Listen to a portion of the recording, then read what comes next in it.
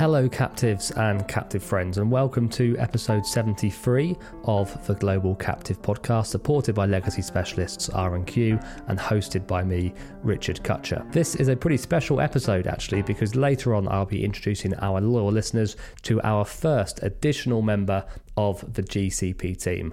Luke Harrison joined us earlier this month as senior reporter and has already been busy attending the Bermuda Captive Conference, where he interviewed a few of the organisers, as well as conducting a captive owner interview with Scott Reynolds, president and CEO at American Hardware and Lumber Insurance, and also president of the Bermuda Captive Owners Association. In those segments, in the second half of the episode, Luke will introduce himself and report on some of the items up for debate in Bermuda this year, his plans to attend the Firma Forum in Copenhagen in October, and the hot topics he is keen to discuss with the captive community. First, however, I am delighted to say that I recently sat down with Alison Quinlivan, Head of International Insurance and Captives at Google, to talk through her varied 20-year career in captives and insurance, observations of the market, where she'd like to see more progress, and the potential for greater tech innovation. Ali Quinlivan, welcome on the pod. Thank you very much. Ali, we've been talking about getting you on the pod for quite some time, or I've been badgering you to come onto the pod for quite some time is probably the accurate way to put it. For listeners who may not be familiar with you, I just want to start with a couple of questions about your current role and obviously your history in captives. So to start up to date first, can you tell us a little bit about your role at Google? So I am head of international insurance, and also I'm head of our captives. So that means I look after the insurances that are placed outside of the US.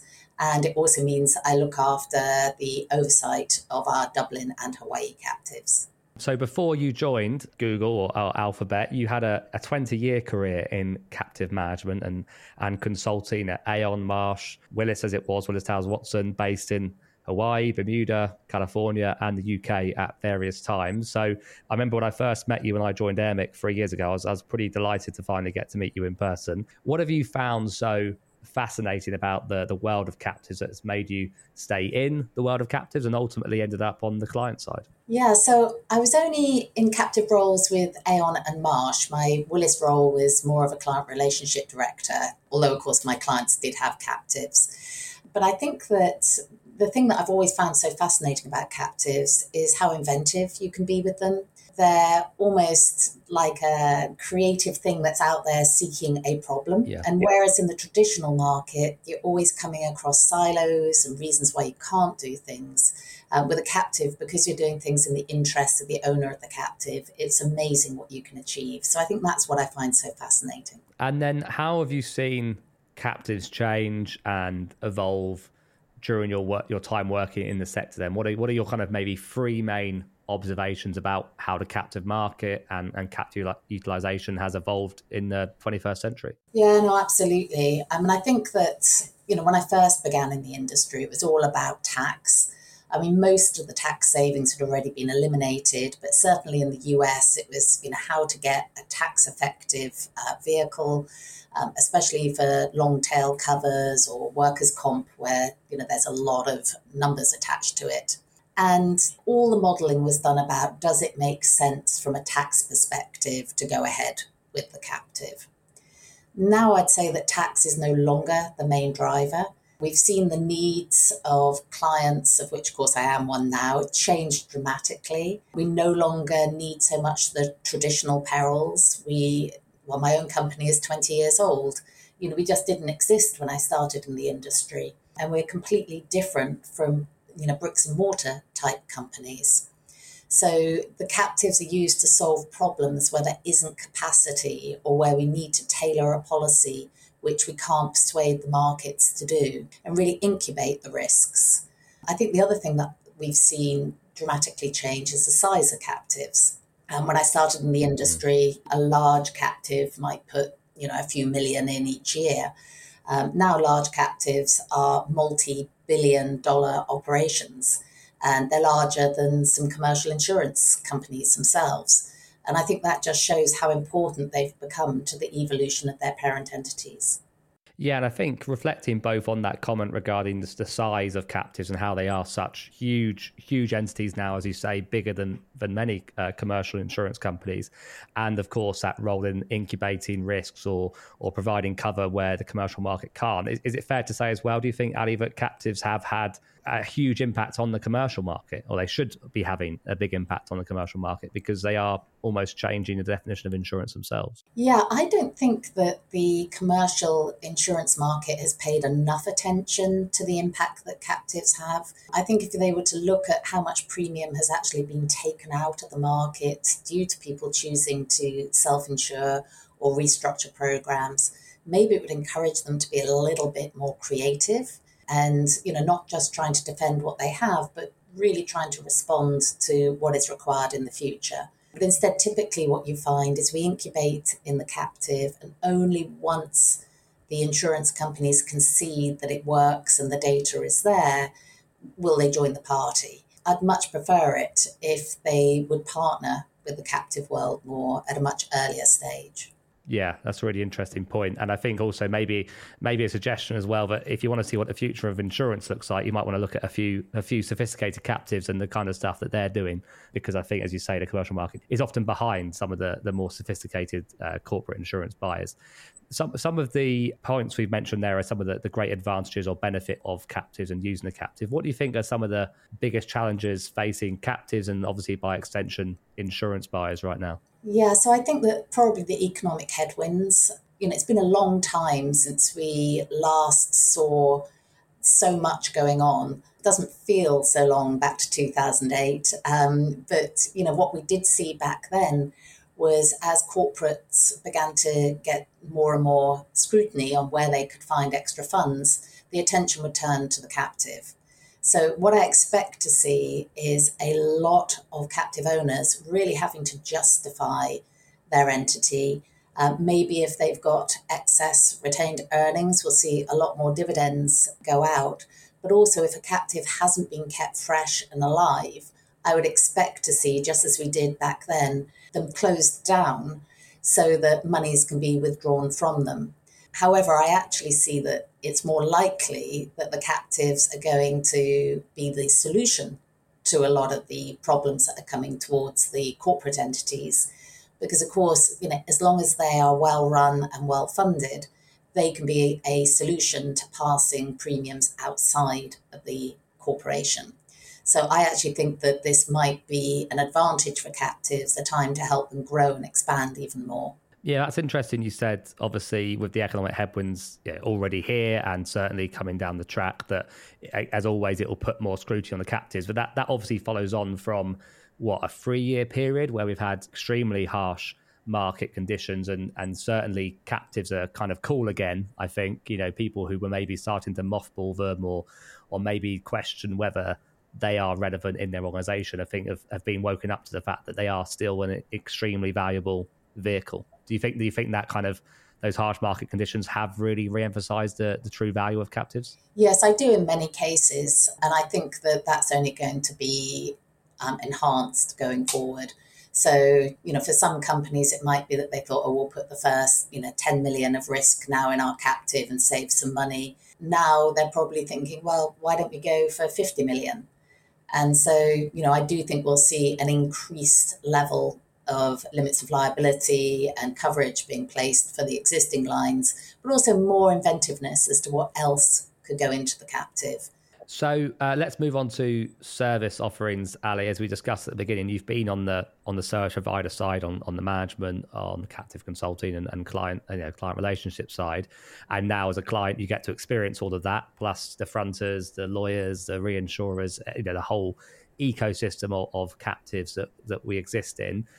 Where do you think there is still advances to be made or improvements to be made in the way that the commercial market or the service providers actually provide their services and expertise to captives? What are we missing out on that could be available? Yeah, I still feel it's too siloed. The captive managers, and it does vary according to who your team is and who you're dealing with and where you're domiciled. But I think that part of the problem is that the captive managers are mainly accountants, and so they're looking after the day-to-day aspects of the captive. And then they have captive consultants, of which there are fewer of them that are not in the domiciles. And then they in turn rely on brokers for some of the insurance technical piece. And then there may or may not be teams of captive experts at the insurance companies.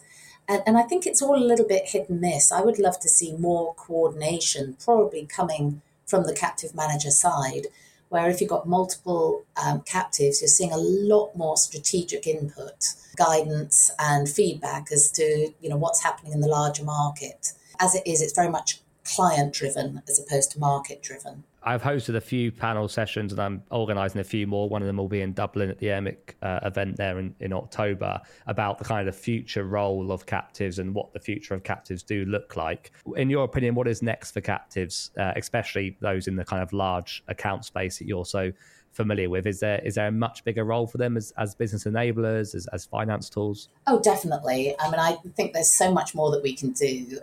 Our own captives are very advanced, but when you start looking at the headwinds, for example, in things like cyber, I do wonder whether the time has come where some of the larger, let's say, tech companies get together and pool risk and form our own sort of mutual reinsurance companies so that we can deal with risk that we understand better than anyone else. I'm not saying that's necessarily something anyone will be interested in doing, but when you look back at the oil and gas industry and why they set up OIL many, many years ago, maybe the time is for the captives to get together and do more to drive the coverage and protection that we need.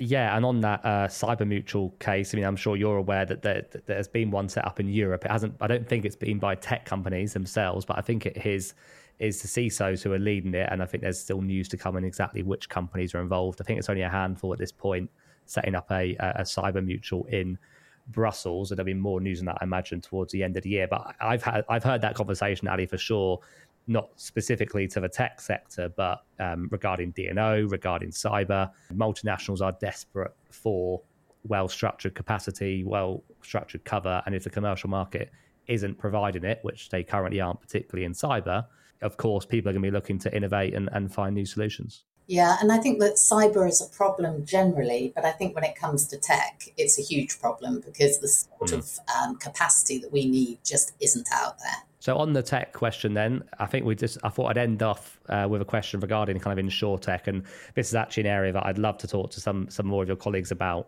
in the future on the podcast. You obviously have quite a unique insight into developments into the technology world broadly, and insurtech is an area that makes a lot of noise. Where would you like to see insurtech embraced by captives and insurance buyers? Are there any easy wins, you think, out there by embracing technology that could make risk and captive managers' jobs a lot easier? So, yes, I think technology can definitely help to make everyone's lives easier. I think that there are some big challenges getting there, which have nothing to do with the capability of the tech itself. It tends to come from internal infrastructures within both the captive and the insurance industry, where trying to persuade people to move from, what they're used to is really hard. Now, I work a lot with our Google Cloud team, and they have an arm which do nothing but try and innovate within the insurance industry and try and help people do things more efficiently. And I think you're probably aware of the BritKey Syndicate, which is a retrocession syndicate, which is now mainly automated and so much more efficient. There's got to be more examples where we can do that. So we've got less people handling the same piece of data, interpreting it differently. One of my big concerns is when you look at the huge amount of information that we have to give out in order to get coverage, whether that's protection for the captive, whether it's fronting, or whether it's indeed no captive involvement whatsoever. How much of that is really looked at by the underwriter? I think that whole process could be streamlined, and if you could actually see, how long the underwriters were dwelling on different pieces of information, it would really help us to know what we should enhance and what isn't required at all. And I think that would cut down not only the huge volumes of information that drown people and stop progress, but it would also allow more relevant information to be seen more easily. Yeah, I mean, that is just a huge complaint, isn't it? I mean, Ali, we're both part of the EMIC Captive Special Interest Group, and I think that's probably the topic that comes up most often in all kinds of different contexts in terms of just complete demands on time for administration tasks that, one, feel unnecessary, and two, as you say, we're not even sure that underwriters or whoever is actually looking at that data in any kind of meaningful way. So it just feels like a double waste of time, doesn't it, when it's done inefficiently and it's not even being used. Correct. I totally agree with that. Ali, it's been fantastic to get you onto the Global Captive podcast. My pleasure. Good to speak with you.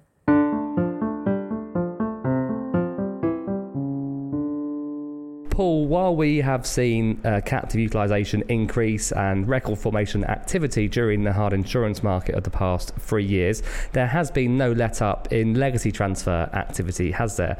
Why do you think that is? Well, as captive owners re-evaluate their risk financing strategies and review their captive portfolio, one output can be to look at selling or transferring legacy business in order to free up capital that they can then use to support new programs or provide extra capacity for lines of insurance proving particularly problematic to place elsewhere. If that is an avenue captive owners wish to pursue, Paul, how can R&Q support them in the execution? Well, Richard, there are all manners of execution, from novation and loss portfolio transfer, which is effectively reinsurance, to a complete business transfer or a full sale of the captive. R&Q has a proven track record over the last 13 years in all of these strategies, over 70 captive transactions across 36 regulatory jurisdictions. We're experienced in working with captive owners, managers, TPAs and fronting partners to ensure the right solution is found for all parties whilst protecting the reputation of the captive owner for the life of the liabilities. Thank you, Paul. Well, if you want more information on R&Q, then visit their Friend of the Podcast page on the globalcaptivepodcast.com website or follow the links in the episode show notes.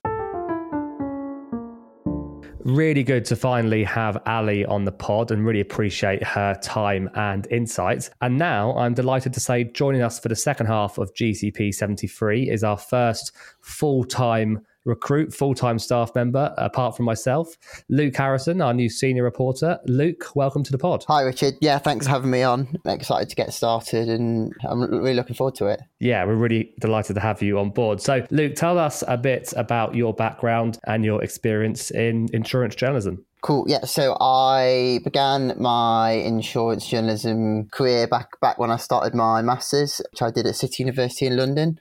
So I studied financial journalism, where I kind of touched on a lot of financial subjects, and insurance actually wasn't one of them. But since then, I got a job at Insurance Insider where I covered a lot of different beats. These included construction, product recall, trade credit, political risk, political violence and surety. And I know we'll touch on it later, but hopefully I'll be carrying on touching on some of these beats as we go forward at Global Captive Podcast. Yeah, absolutely. And it's one of the things that really appealed to me. And you definitely understand a lot about the commercial market more than I probably understand, for sure. And particularly those kind of more niche specialty lines of insurance. And you joined us earlier this month in September, and it was really straight into the deep end for you, Luke, because we put you straight onto a flight to Bermuda. You were at the Bermuda Captive Conference almost immediately. You met with some good established contacts of mine, but also met many people that I've not had the pleasure of meeting before. What were your initial kind of impressions of the industry, and was it a welcoming environment? Yeah, I mean, everyone was really welcoming. With the help of a lot of people at the conference, I managed to learn a lot about the captive landscape in Bermuda, as well as the captive world more generally. Some of the key themes this year were ESG, tax regulation, particularly in the US, and the increasing use of captives in the LATAM region. A couple of people I spoke to, a lot of them were conversations at the bar. I managed to speak to Chris and Damien at London Capital. Yeah. I also met Jennifer Masters at Brown & Brown. I met Mike Meehan at Milliman. And I also met Santiago Garcia, which I believe is the Senior Director of Global Risk at Brinks. Great, good stuff. Delighted that you found the captive insurance industry as welcoming as I have over the past, however long, 8 years, I think. So we're going to hear from some of the organisers you interviewed shortly, but you also conducted a captive owner interview with Scott Reynolds, President and CEO at American Hardware and Lumber Insurance, and also President of the Bermuda Captive Owners Association. Really good to have Scott on the pod for the first time. So let's hear more about a group captive that actually goes back 50 years.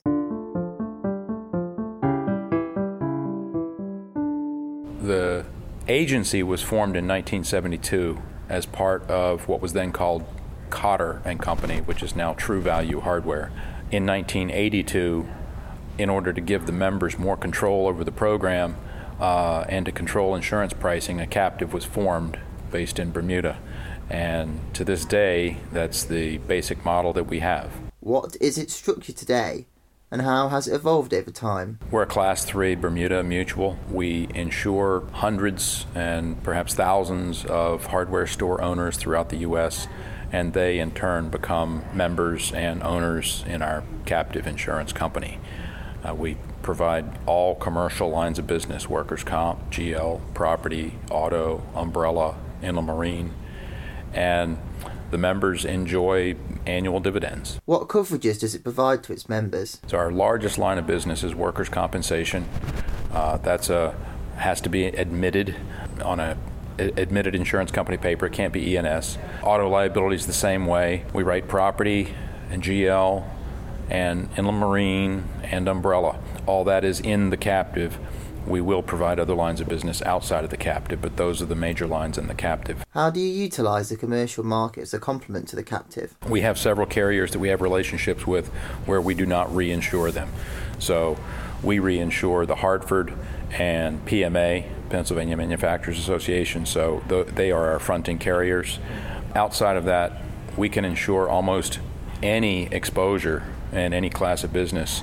We have relationships with PLM, Travelers, and Selective, and Donegal, and the list goes on. How do you and the members measure the value and performance of the captive? So obviously we need a profitable loss ratio. First and foremost, we need to be at about a 55% loss ratio, which is fairly attractive in this industry, and we have accomplished that. That allows us to pay all our expenses and still produce a profit so that we can pay dividends. We also want to grow, so that's the second most important measure, which has been challenging in recent years, but currently with inflation, the marketplace is offering up a lot of opportunity for growth. Does American Hardware and Lumber Insurance and Member Insurance Ltd. provide any support to members on risk management and mitigation? We do. Not only do we provide loss control services to help them mitigate exposures to loss, but when there is a claim, we don't just hand it over to a TPA or an insurance carrier. We ourselves get involved. We have a philosophy of fighting claims if we feel like our insured was not negligent, and in a case of first-party losses such as property or auto physical damage, we try to pay according to the policy terms as fast as possible to make sure that our insureds are made whole and they're back up and running. Are you open to new members? And if so, what makes a good prospective member? We are open to new members more than ever before. At one point in time, you could only be a member if you were a True Value hardware store. Now we're open to any retail business in the hardware store and building material dealer industry. So as long as they meet that need and we feel like we can offer a competitive product that will produce a profit for the other members, then they would qualify for the captive. Luke, that was hopefully the first of many captive owner interviews you'll be conducting in the following months and years. So good to get stuck in early. And as you'll find, no two captive profiles, structures, or motivations even are the same for captives. As well as Scott, who we'll hear from again shortly, you also interviewed some of the conference committee, including Leslie Robinson, conference chair, and of Willis Towers Watson in Bermuda, Grania Richmond, now at Aon, and on the strategy committee for the Bermuda Captive Network, and Luis Delgado on the conference committee and of strategic risk solutions. So first of all, let's hear from Scott, Leslie and Lewis on the importance of the conference returning with an in-person element. It's hugely important. The past 3 years have been a challenge. I think the BCC has made the best of it with the virtual meetings. This one is a hybrid meeting. It's both in-person and remote, but being able to connect a face, to shake hands, to chat in settings that are not in a meeting room or in a Zoom meeting, it's hugely important. I think it's extremely important that we try hard to have the conference in a physical format and also in hybrid, but particularly in physical, because we feel, first of all, that it's important for people to reconnect and network. You know, our business, insurance business in general, is about relationships. And whether it's getting to know people, whether it's forming new relationships, maintaining relationships, we feel it's important that we have places where we can actually physically share and talk and interact. We had I was looking at the numbers, about 400 attendees in person and about 400 online from all around the globe, I will say. So it definitely feels much better now, having meeting all the faces again and meeting again with all the clients, prospects, even our own service providers and colleagues that we see around in the industry.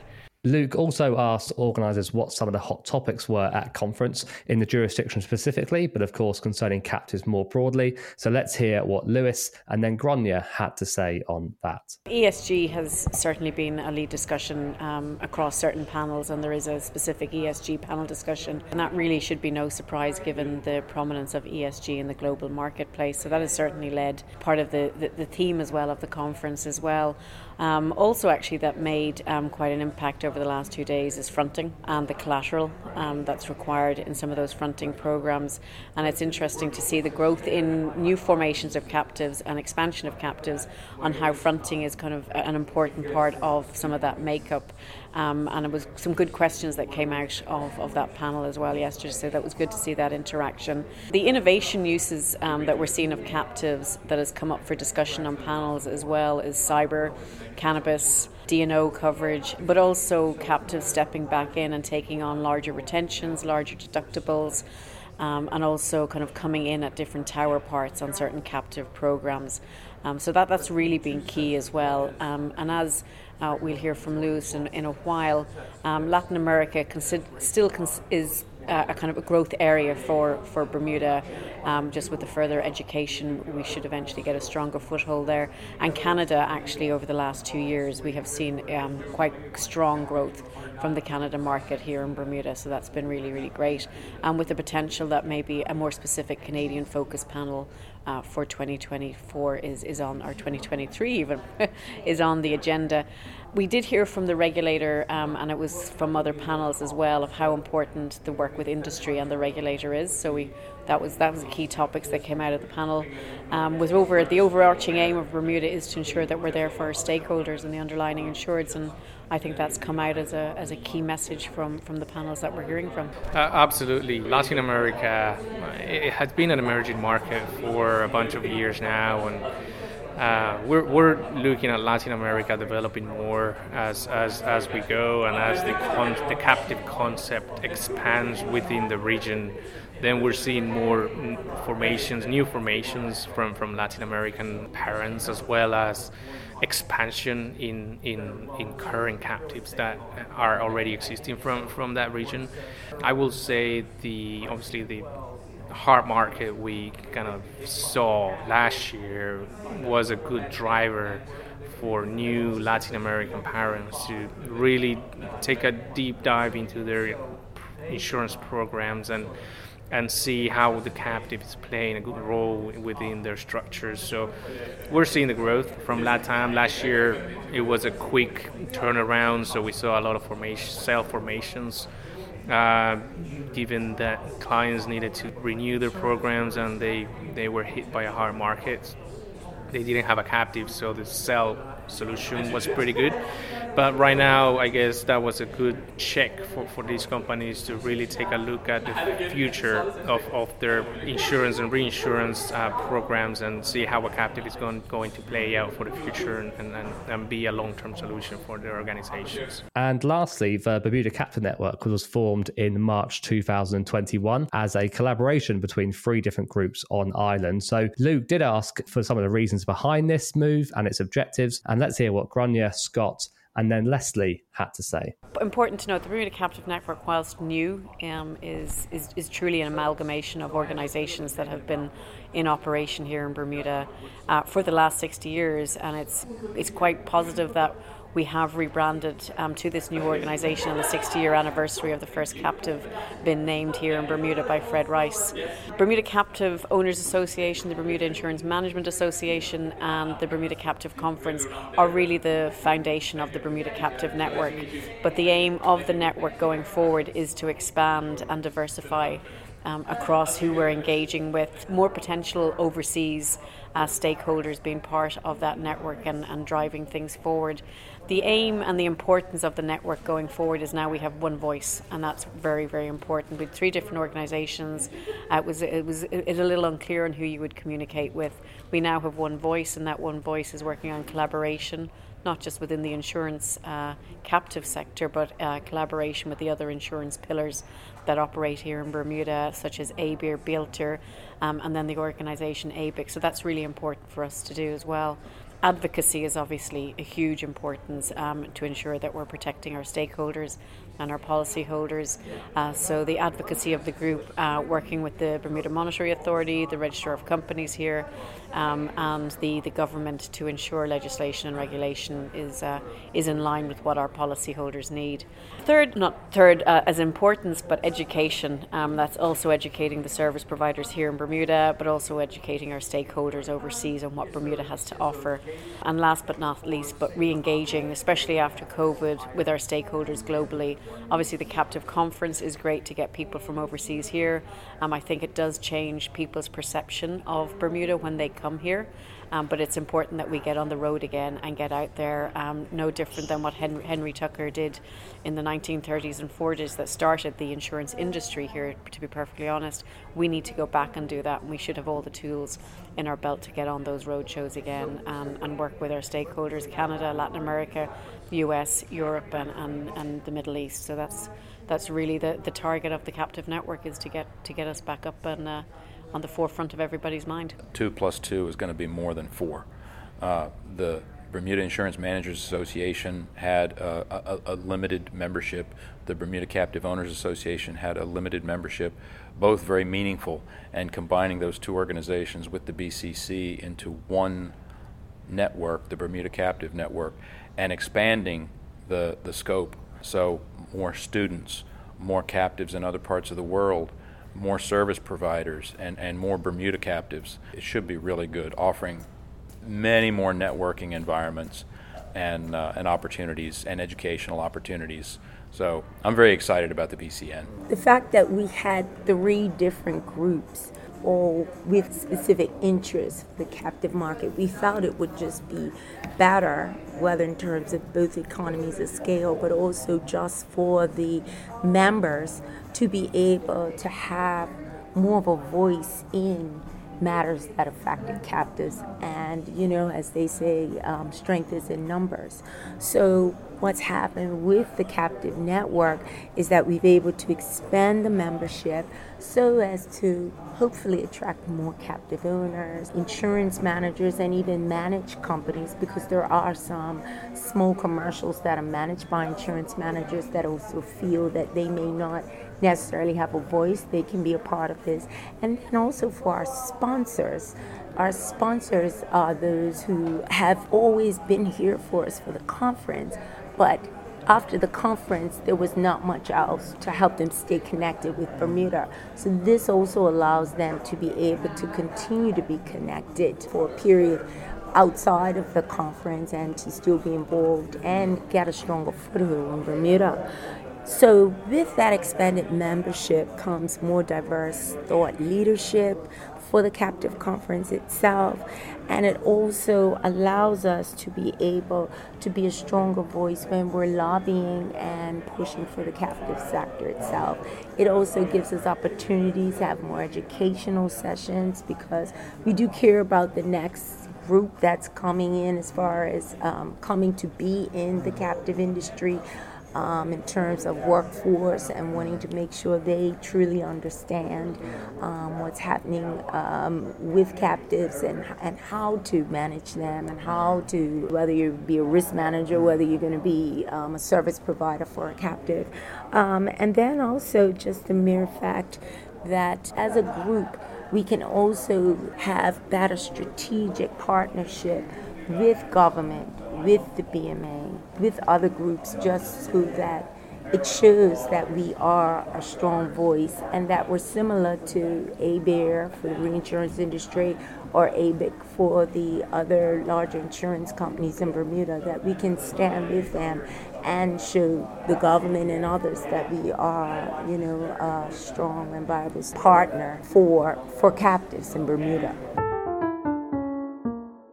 Really good to hear from some familiar voices then in Bermuda, and certainly looking forward to that event gaining further momentum again and hopefully smooth sailing into the 2023 conference. Luke, we've got a busy few months coming up, and your next couple of trips are going to be heading to Firma in Copenhagen in October and a trip to Guernsey, and of course the European Captive Forum in Luxembourg in November. Mm-hmm. What are some of the topics you're particularly keen to talk to the captive industry about as you get to meet more people? So I'm going to kind of delve back into sort of the expertise that I've already gained. So I'm going to be writing a couple of features on the potential use of captives in the trade credit market and the political risk market, as well as kind of looking at how the kind of increasing use of captives in the SME area and also the potential role of captives in the green energy transition going forward. The energy transition is a big topic for Firma. They've just released a white paper on that, and obviously I'm sure it'll be on the agenda at the conference, and I think we're just keen to see what role captives might have to play there. And of course, I've definitely heard before that we're seeing increasing use of captives regarding things such as trade credit, and so with your expertise in that commercial market, it'll be interesting to see what you can dig up on that. And in terms of where and when those features will be available, there'll be more news on that in the future, but of course we've got Luke on board because we are going to be expanding the Global Captive Podcast into other areas in the coming months and next year. So do watch that space. Luke, how do people get in touch with you if they want to have a chat on any of those topics or anything else related to captives? If anyone thinks they can kind of help me out with their expertise on any of those topics, the best way to contact me is probably at my email, which is luke@globalcaptivepodcast.com. But I also am on LinkedIn under the name Luke Harrison, so please feel free to get in touch with me. Great stuff. Well, it's really good to have you on board, and we do have lots of exciting new developments, as I touched upon, to share regarding GCP's continued expansion in the coming months, but more on that later in the year. In the meantime, thank you to our guests this week, all of our guests: Ali Quinn-Liven at Google, Scott Reynolds of American Hardware and Lumber Insurance and the Bermuda Captive Owners Association, and of course Leslie Robinson, Grania Richmond and Luis Delgado, all in Bermuda. And finally, Luke, you survived your GCP debut, and we'll be hearing from you again soon, I think. Hopefully, yes. I'm looking forward to contributing more in the future. Stay safe, stay well, and see you next time, captives.